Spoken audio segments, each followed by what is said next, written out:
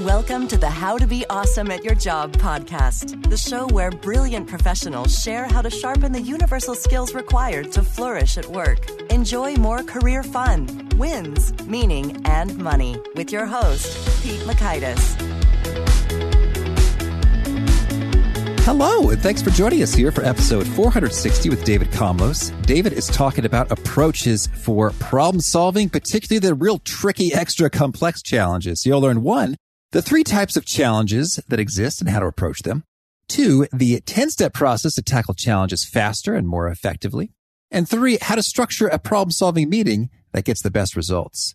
So if you want to check out the show notes or the transcript or the links to items that we've referenced, it's over at awesomeatyourjob.com/ep460. And I think we got it working now. So right in your app, if you click details and then description or episode notes, depending on your app, you can just push that button and get right to that, as well as some of the cool links to things we've mentioned with one tap instead of typing out or tapping out awesomeatyorjob.com/EP. You get the idea. It's a quicker way to do it. But if you don't mind, it's also at awesomeatyourjob.com/EP460.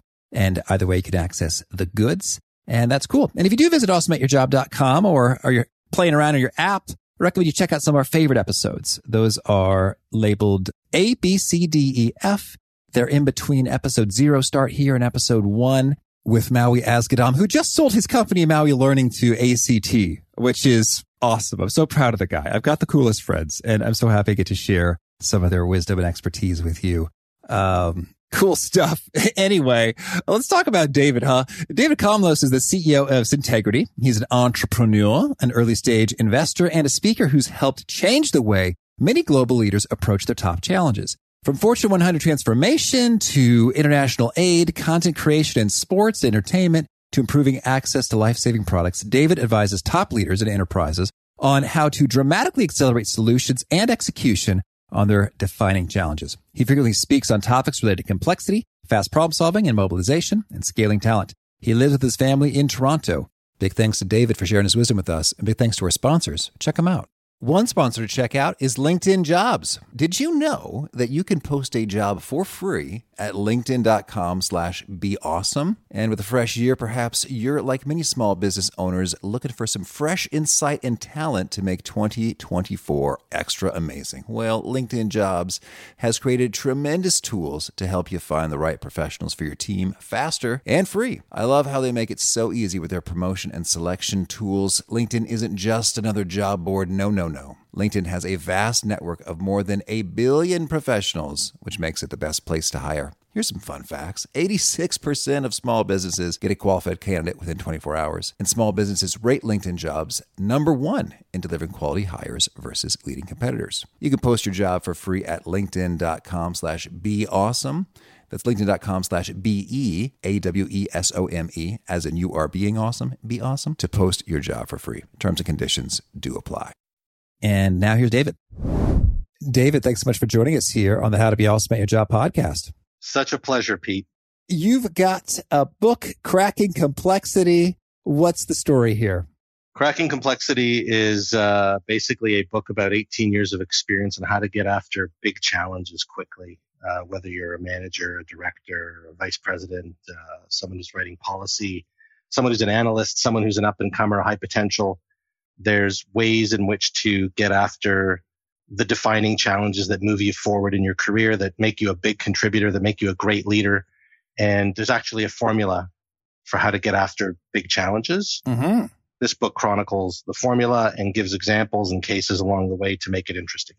Now, I'm thinking back to my strategy consulting days. Complexity was almost like a dirty word for us in terms of if a business has a lot of complexity, that usually meant that a lot of mistakes and suboptimal resource allocations were happening. So when you use the word complexity, what do you mean by it? We mean something specific. We mean a multidimensional, lots of moving parts, human challenge. We actually borrow from Dave Snowden, from his Cynefin framework, where he says there's a difference between complicated challenges and complex challenges. So simple challenges people solve on their own every day by connecting the dots, whether they've seen the challenge or not. When you're dealing with a complicated challenge, it might be new to you. but it's a solved challenge. It's a challenge that's been solved many times before. For example, a simple challenge is driving a car. A complicated challenge is fixing a broken car. Okay.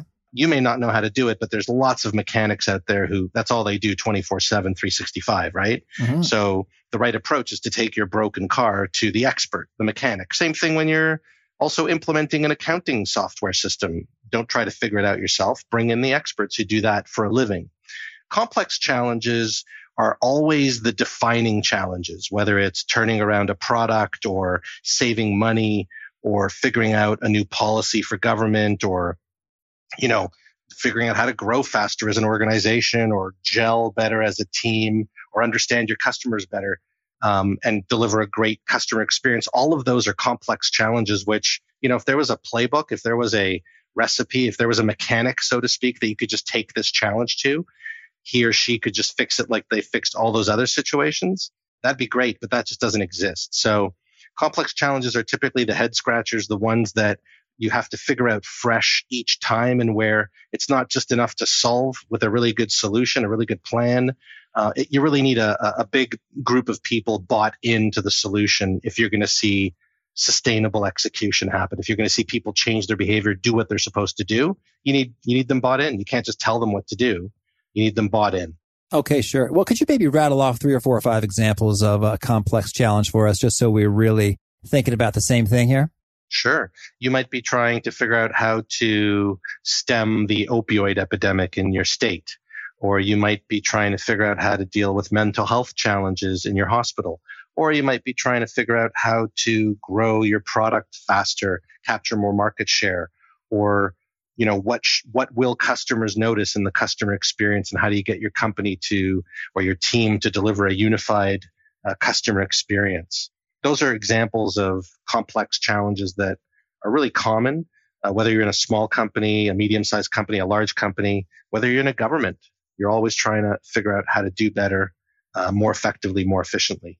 Mm-hmm. Okay, good deal. Thank you. Mm-hmm. Well, so then you say that leaders often handle complexity the wrong way or the linear way. So could you kind of orient us to, what sort of the linear approach look, sound, feel like versus a nonlinear way? Yes. Well, I'll give you an example. I mean, let's say you're a car company and you decide that you are going to stand out from all the other car companies by delivering an exceptional experience for people who are buying cars, people who are coming into the store to get their cars maintained or serviced. And that's the way you're going to stand out from the crowd, because quality is not necessarily that big a difference these days, right? Many cars are made well. Mm-hmm.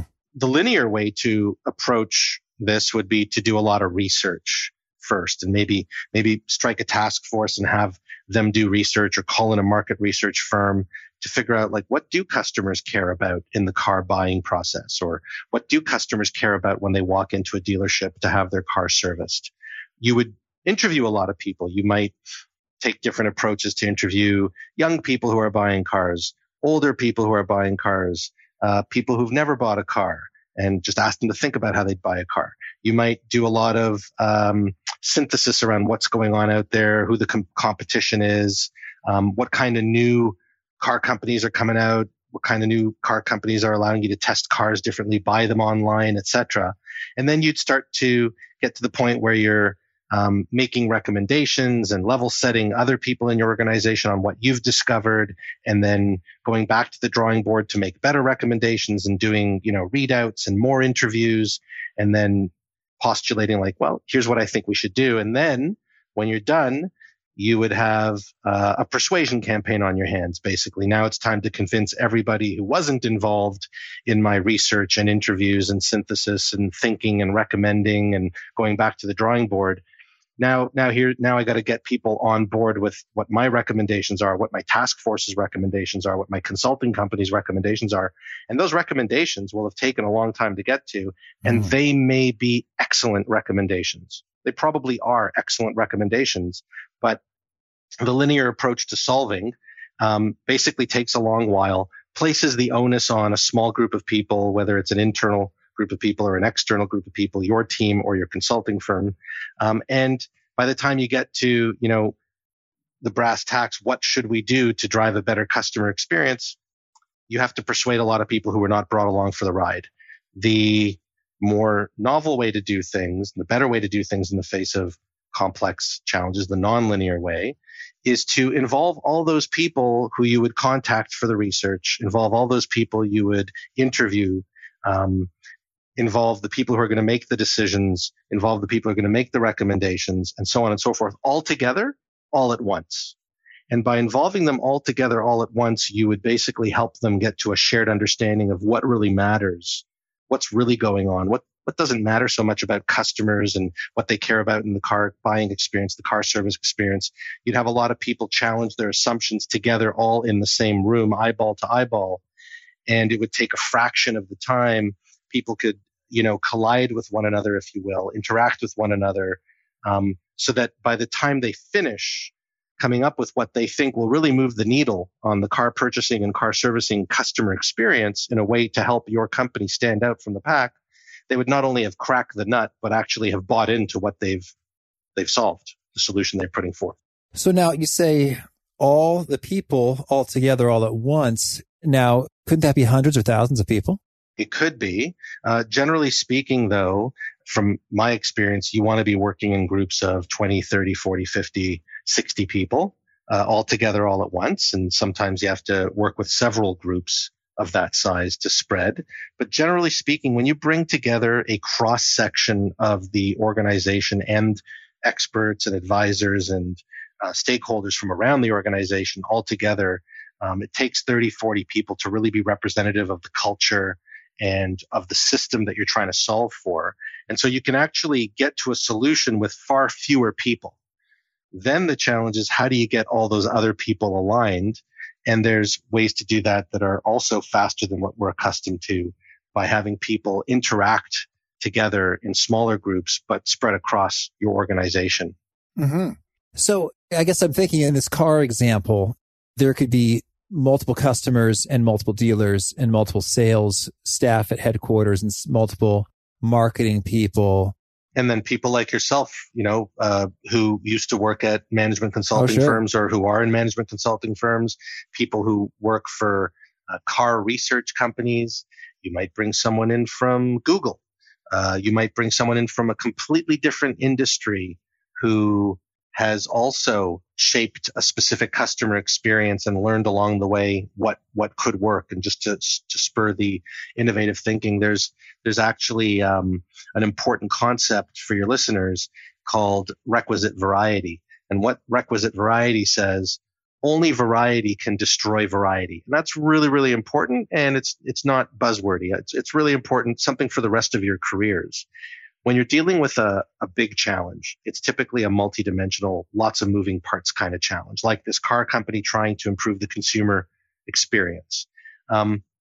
You have to be as multidimensional as that challenge if you're trying to really crack the nut on that challenge. And the way you do that is by tapping into the right variety of people. I guess what I'm just sort of imagining here is, I think that we could have 20 to 60 dealers alone or 20 to 60 customers alone.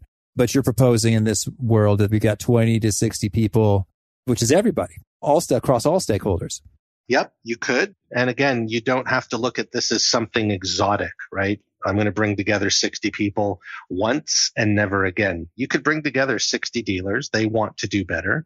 You can bring together 30 dealers and 30 company people. You could bring together 20 dealers. And, the nice thing here is that when you're solving for something important and complex, typically people have a stake in the outcomes, right? They may see things differently.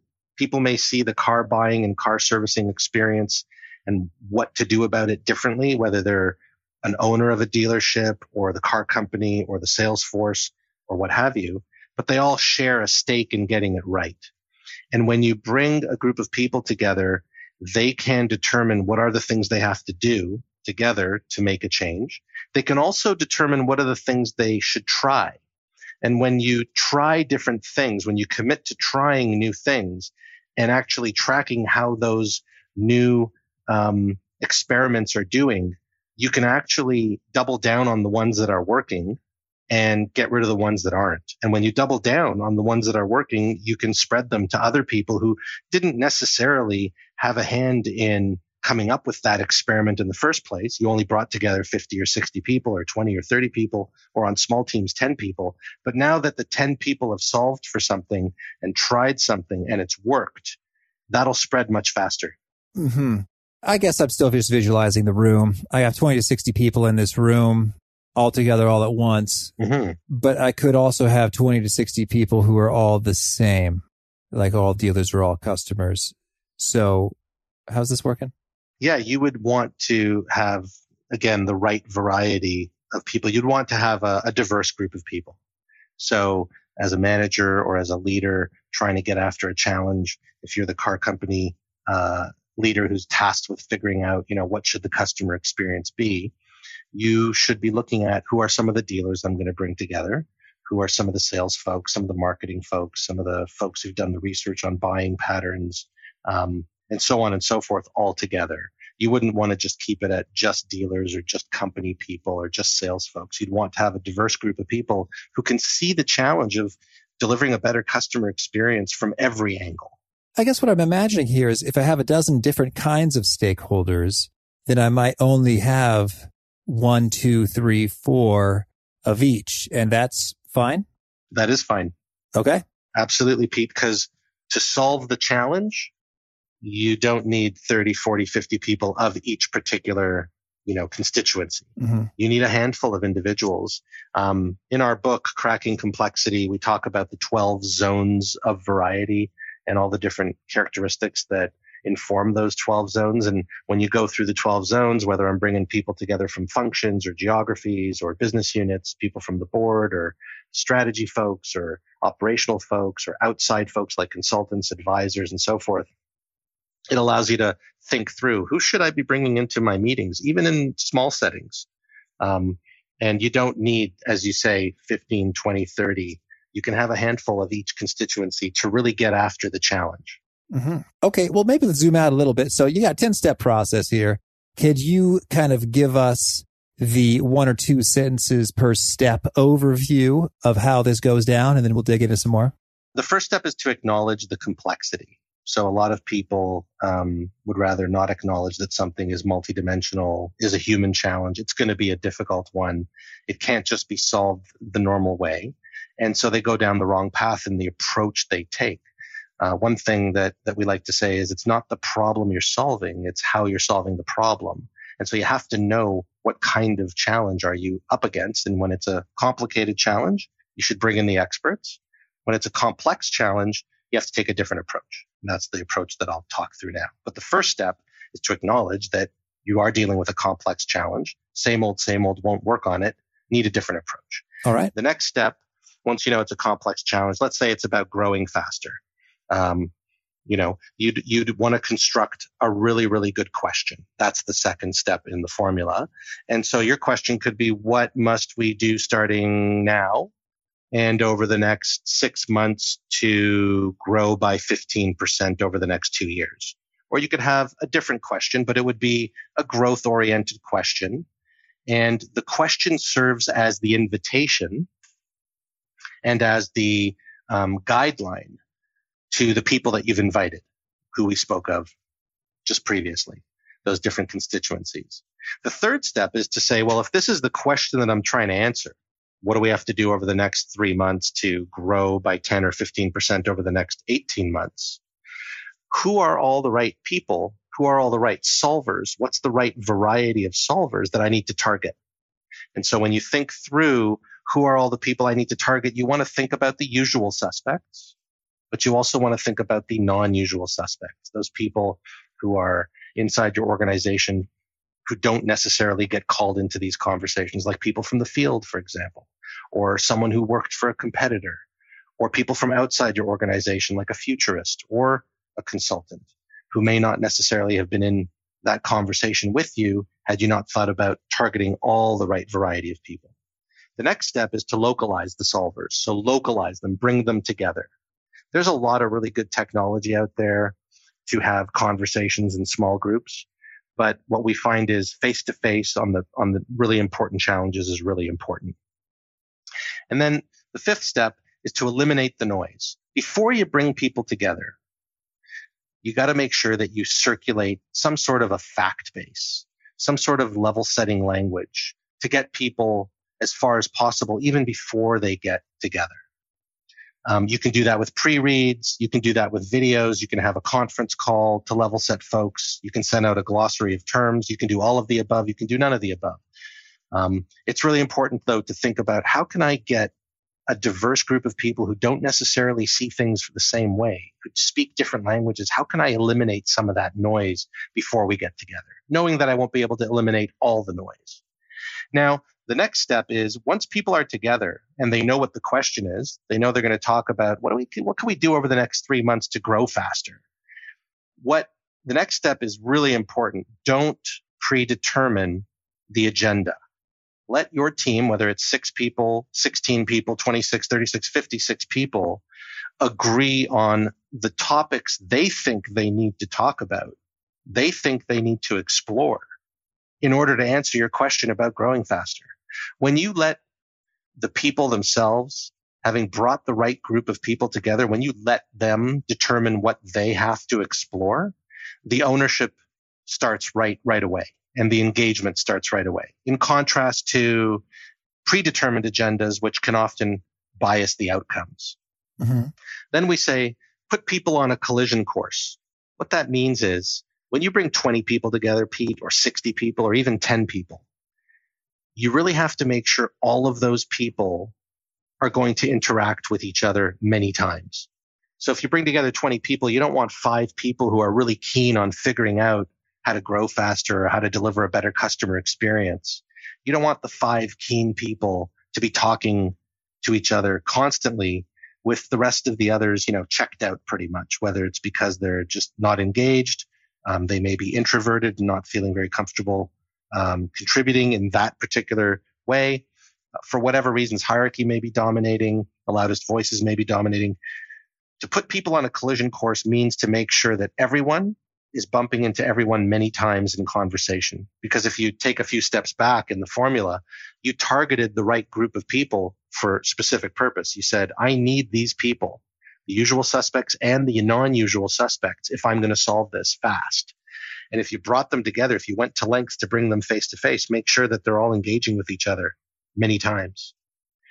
Now, another step in the formula is once they're engaging with each other many times, you want to make sure that you are giving them a kick at the can a variety of times on the same subject. So if they've said, we got to talk about X, we got to talk about Y, we got to talk about Z, make sure they're talking about those topics 3-4 times, not just one kick at the can, many kicks at the can.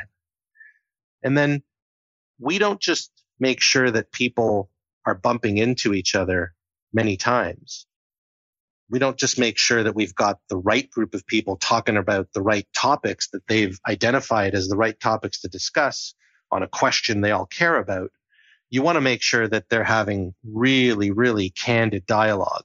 So what we do and what you can do very easily, whether you're doing it this way or in small meetings, we assign people to teams on topics as members and critics and observers. And those people play those roles an equal number of times. So it's a fair approach on a variety of topics. Members, their job is to really advance the topic as far as they can. Critics are in the room. You can think about it as a round table where the members are at the table. There's a panel of critics sitting right behind them, listening very carefully, and then giving them critique, helping them do better. And then you can imagine a group of observers at the back of the room just listening, not being able to contribute. And, what we're really trying to create is a purposeful, deliberate, controlled explosion amongst all these people, an explosion of brain power, people listening differently, people contributing differently, people hearing each other differently, learning differently, and much more efficiently and effectively, having very transparent dialogue, very candid conversation about the things that matter. So when you acknowledge the complexity and you form it in the form of a question and you bring together the right people, you bring them together, you eliminate the noise, you get them telling you what they need to discuss to answer the question, you put them in meetings where they can collide with each other many times and you have really good dialogue amongst them while they're colliding, you get clarity and insights. And action, basically. Mm-hmm. Okay. So that's good stuff. Now, let's see. There's a few things I want to follow up here now. So we say construct a really, really good question. What makes a question really, really good? And what are some things to watch out for and that are kind of inadequate when it comes to your questions? That in itself is a great question. Oh, thank you. Yes. So you want your questions to embed one or more goals. So, what do we have to do to hit 20% growth? It could be, what do we have to do to hit 30% growth profitably? It could be, what do we have to do to double the business while remaining a great place to work or a top employer of choice? It could be, how do we ensure, all Americans have access to safe and affordable healthcare? The adjectives that you use have to be very deliberate. When you talk about the we in the question, what must we do? You have to be very specific about who the we is. Is it the team? Is it the business unit? Is it the enterprise? Is it the society? You want to be very specific about that. A good question has a well thought through time horizon. Is it, what do we need to do now and over the next 18 months? Is it, what do we have to do now and over the next 90 days to get the full benefit out of the merger? The time horizon is really important because the recommendations that you get is going to be geared towards the time horizon. And then a good question has stretch goals, but not unreasonable goals. A good question has stretch goals that make people feel that they can hit those goals, but things have to change, in contrast to unreasonable goals, which just sort of deter people from wanting to even start to answer the question. Mm-hmm. Okay. And so then when it comes to the member, the observer, and the critic, so how does that kind of play out with regard to, okay, you have a subtopic, subcommittee? Like, could you sort of spell out just sort of how many people are talking about something and how would you divide those numbers of people into those roles? Yeah, let's say you're in a meeting, you're having a meeting with 10 people. I would say assign 5 of them as members, assign 3 of them as critics, and then assign 2 of them as observers. And of course, those people will change roles when you go to your next topic, right? But on this topic, talking about cost structure or brand or message or segment or whatever you're talking about, have 5 members at the round table, 3 critics sitting just behind them, listening intently, and 2 observers near the back, not saying a word, listening very, very carefully. Let the members have a 15, 20-minute conversation, really digging into the topic, whatever they're talking about, and then ask them to pause and then invite the critics for a minute or 2 each to provide their critique.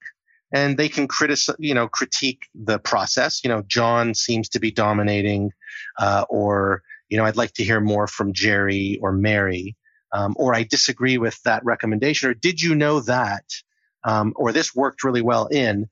That's the kind of critique you're looking for. And make sure you're not letting the critics become members. You just want them to give the members what they need to hear in order to advance their own conversation when they take the conversation back. And you want the observers taking notes in the back because they will be given speaking roles. They will be members or critics of other topics as the day progresses or as your next meeting progresses. And what you'll find is that the members really, really dig in. They listen really well to what the critics have to say. The critic role is always a very powerful role. It could really sway the way a team is going, always to the positive. It allows the team to sort of step back. It allows people to say, you're at 100,000 feet. You need to get down to the ground. Or it allows people to say, you went right to detail before stepping back and really understanding the full breadth and depth of the challenge. The critic role is really important. And one thing I want your listeners to know is that when you start to assign people as members, critics, and observers, organizations get used to this. You'll run much more effective meetings and they'll become very self-managing. The members are going to want to hear from the critics. The observers at the back will be bursting, waiting for their turn to get to be a member or a critic. And it's a very, very effective way to structure a half-hour meeting, a 2-hour meeting, 2-day meeting. Mm-hmm. And when we get the collision course going, I'm curious, people have a natural tendency to just sort of talk to the people that they know and are sort of affiliated with already. What are the means by which you get the collisions to happen? Okay, so Pete, I will say, at the commercial level, so to speak, in the most sophisticated version of the formula, we use algorithms. So we literally use algorithms to solve for n times n minus 1 connection points, where n is the number of people. So if there's 20 people, there's 20 times 19 connection points, and we let an algorithm assign people to teams in a way that makes sure that not only are they on the right teams, but they're going to bump into other people on the other teams as they iterate. When you don't have an algorithm, you want to pay attention to who's on which team as best as you can, and you want to rotate people through a variety of topics during a 3-hour meeting. And you want to have a variety of meetings on those same topics. So I would recommend to your listeners that, let's say you have a 5-point agenda to talk about a specific challenge that you're trying to address or seize a big opportunity. If you have 5 topics, cycle through those topics at least twice, and feel free to cycle through those topics 3 times. So you should meet on them 1 through 5, one topic through 5, and then do that again and do that again. And with different people playing member, critic, observer roles on the different teams and rotating, you will have people bumping into each other in the right way, or approximating that as best as possible. And you'll see a real lift on the cross-pollination and the learning that's happening from one discussion to the next. Mm-hmm. Okay. Also understood here. Now, there's a few approaches here that are, differ from the norm. Could you share a word for the skeptic in terms of some of the eye-popping results that have come about in terms of getting the job done well and more efficiently than traditional approaches? Yes. So skeptics deserve to be skeptical. That's right. And the observers are observing. The skeptics are skepticking.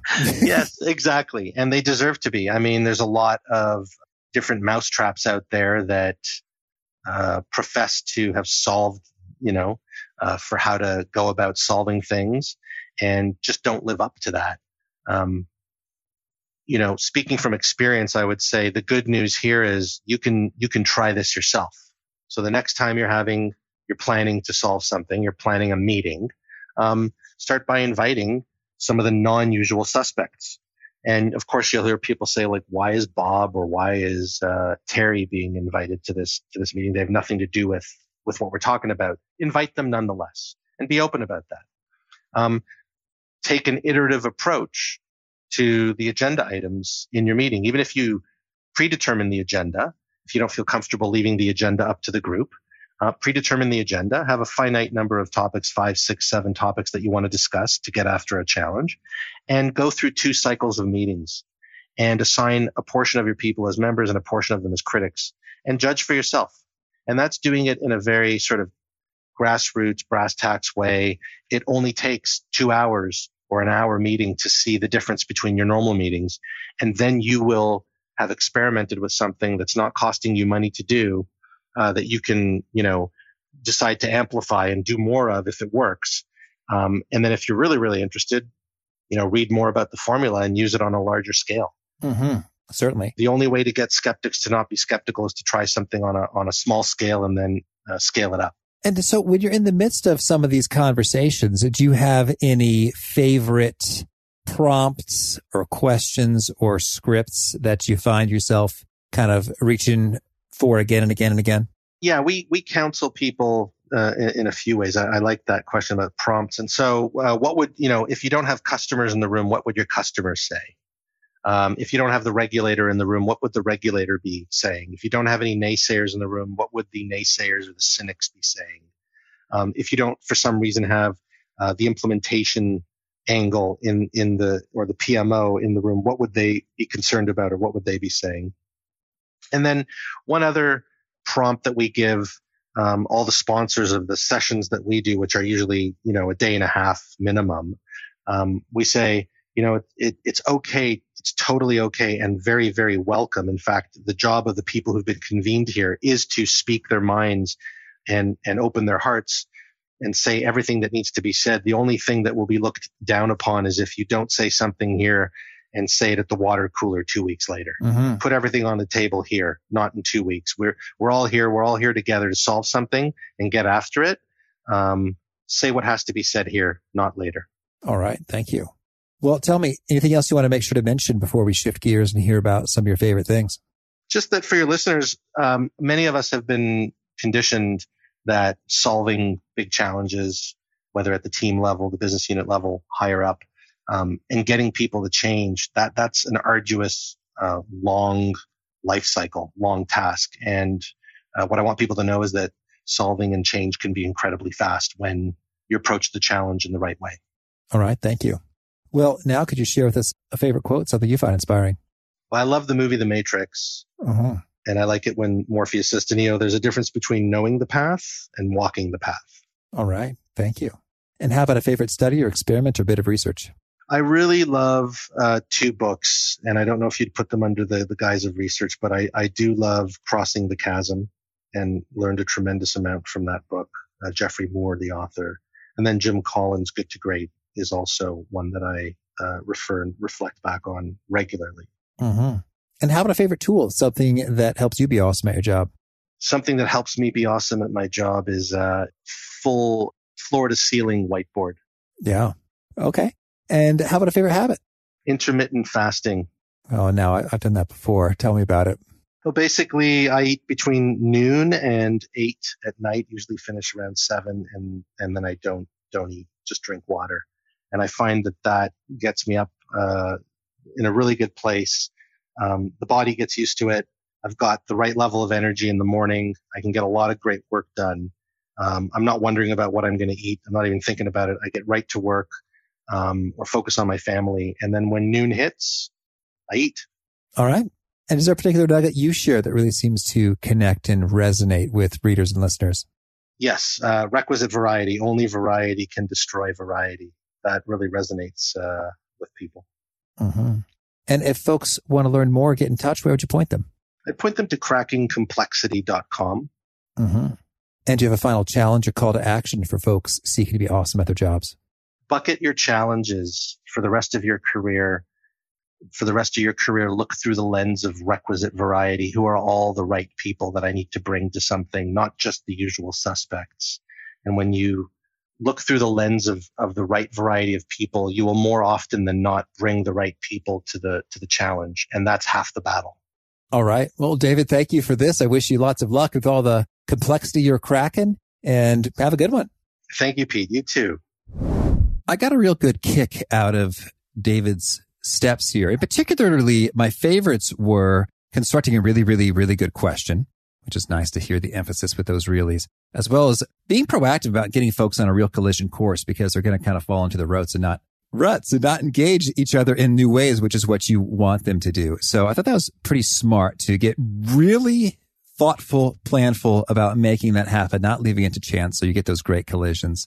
And with those questions, that brings me back to Hal Gregerson with the question bursts. Really helpful stuff there. Check out that episode. It was the first Hal Gregerson episode. And it is really handy in terms of what that sparks for you. And you can proactively choose that really, really good question and lock it in, because it makes all the difference. I recently read a book. It was short and fun and easy, and it's old. It's called Obvious Atoms, the story of a successful businessman. And the premise was that great solutions often seem obvious on the other side of them once you're there. It's kind of like, no, duh, how come we haven't always been doing this? and so likewise, I find when you're asking those questions, it's good to just make them real simple, real obvious, almost like you're just dumb in terms of, hey, what do customers really want? You can add an accent if you want. I mean, no disrespect. I grew up in Danville, Illinois. I got some farming community in my friends and neighbors, cornfields all around me. But you could add an accent or a voice or a character to it if you want to make it real simple. Like sometimes I say I'm a simple boy from Danville, Illinois, and this is kind of what I'm thinking. Not that we all talk that way, but I'm doing a character where I'm just keeping it simple. I'm trying to take off the fancy strategy consulting, data Excel hat and just get, all right, what's up here? Okay. It's like, what do customers want? Okay. And what aren't we giving to them? And how can we give that to them some more? Okay. And then the more that you just keep it dirt simple, I find that often prevents a lot of distractions and, disruptions flowing. So the story of the book Obvious Atoms is helpful along those lines. Like the guy just does what's obvious and has tremendous success. And how often do we just not do the obvious thing? And legend has it that a legendary ad man, David Ogilvy, gave it to what some call the greatest living copywriter today, Gary Bencivenga. And he said that is a key to his success and philosophy. And he's passed it to another copywriter. I like the lore associated with copywriters. I think that's kind of fun. But anywho, Obvious Adams, ask really, really, really good questions. Don't try to get too fancy with them. And I think you'll often be pleased with the results by taking the simple route, even you're solving a complex question. So again, the show notes, the transcript, the links to Adams we've referenced are at awesomeatyourjob.com/ep460, or you could tap it in app in the link right there. And if you haven't already, I hope you'll push subscribe. You'll catch our next guest. And that next guest is Eric Fisher. We are talking about productivity. He's the host of Beyond the To-Do List. I've had him long ago on the show, and he's got a whole lot of more stuff to share this time around. So I hope to catch you there. And peace. Thanks for listening. To get the most out of the show, we recommend 2 key things. First, check out the extra resources at awesomeatyourjob.com. You can find this episode's transcript and links, as well as the perfect episode for your situation. You can search the full text transcripts of hundreds of episodes or explore episodes tagged by topic and competency covered. Second, subscribe to the podcast and get future episodes automatically. You can subscribe by telling Siri and several other smartphones and speakers, subscribe to the How to Be Awesome at Your Job podcast, or by tapping subscribe in your podcast player of choice. If you'd like some extra help figuring out podcasts and how subscriptions work, visit awesomeatyourjob.com/subscribe for guidance. Hope to catch you on the next episode of How to Be Awesome at Your Job. Let's jump into Peppa's world of play. Look for spring flowers, hunt for muddy puddles, and bravely explore exciting places with Peppa playsets. Peppa Pig, inspiring kid confidence.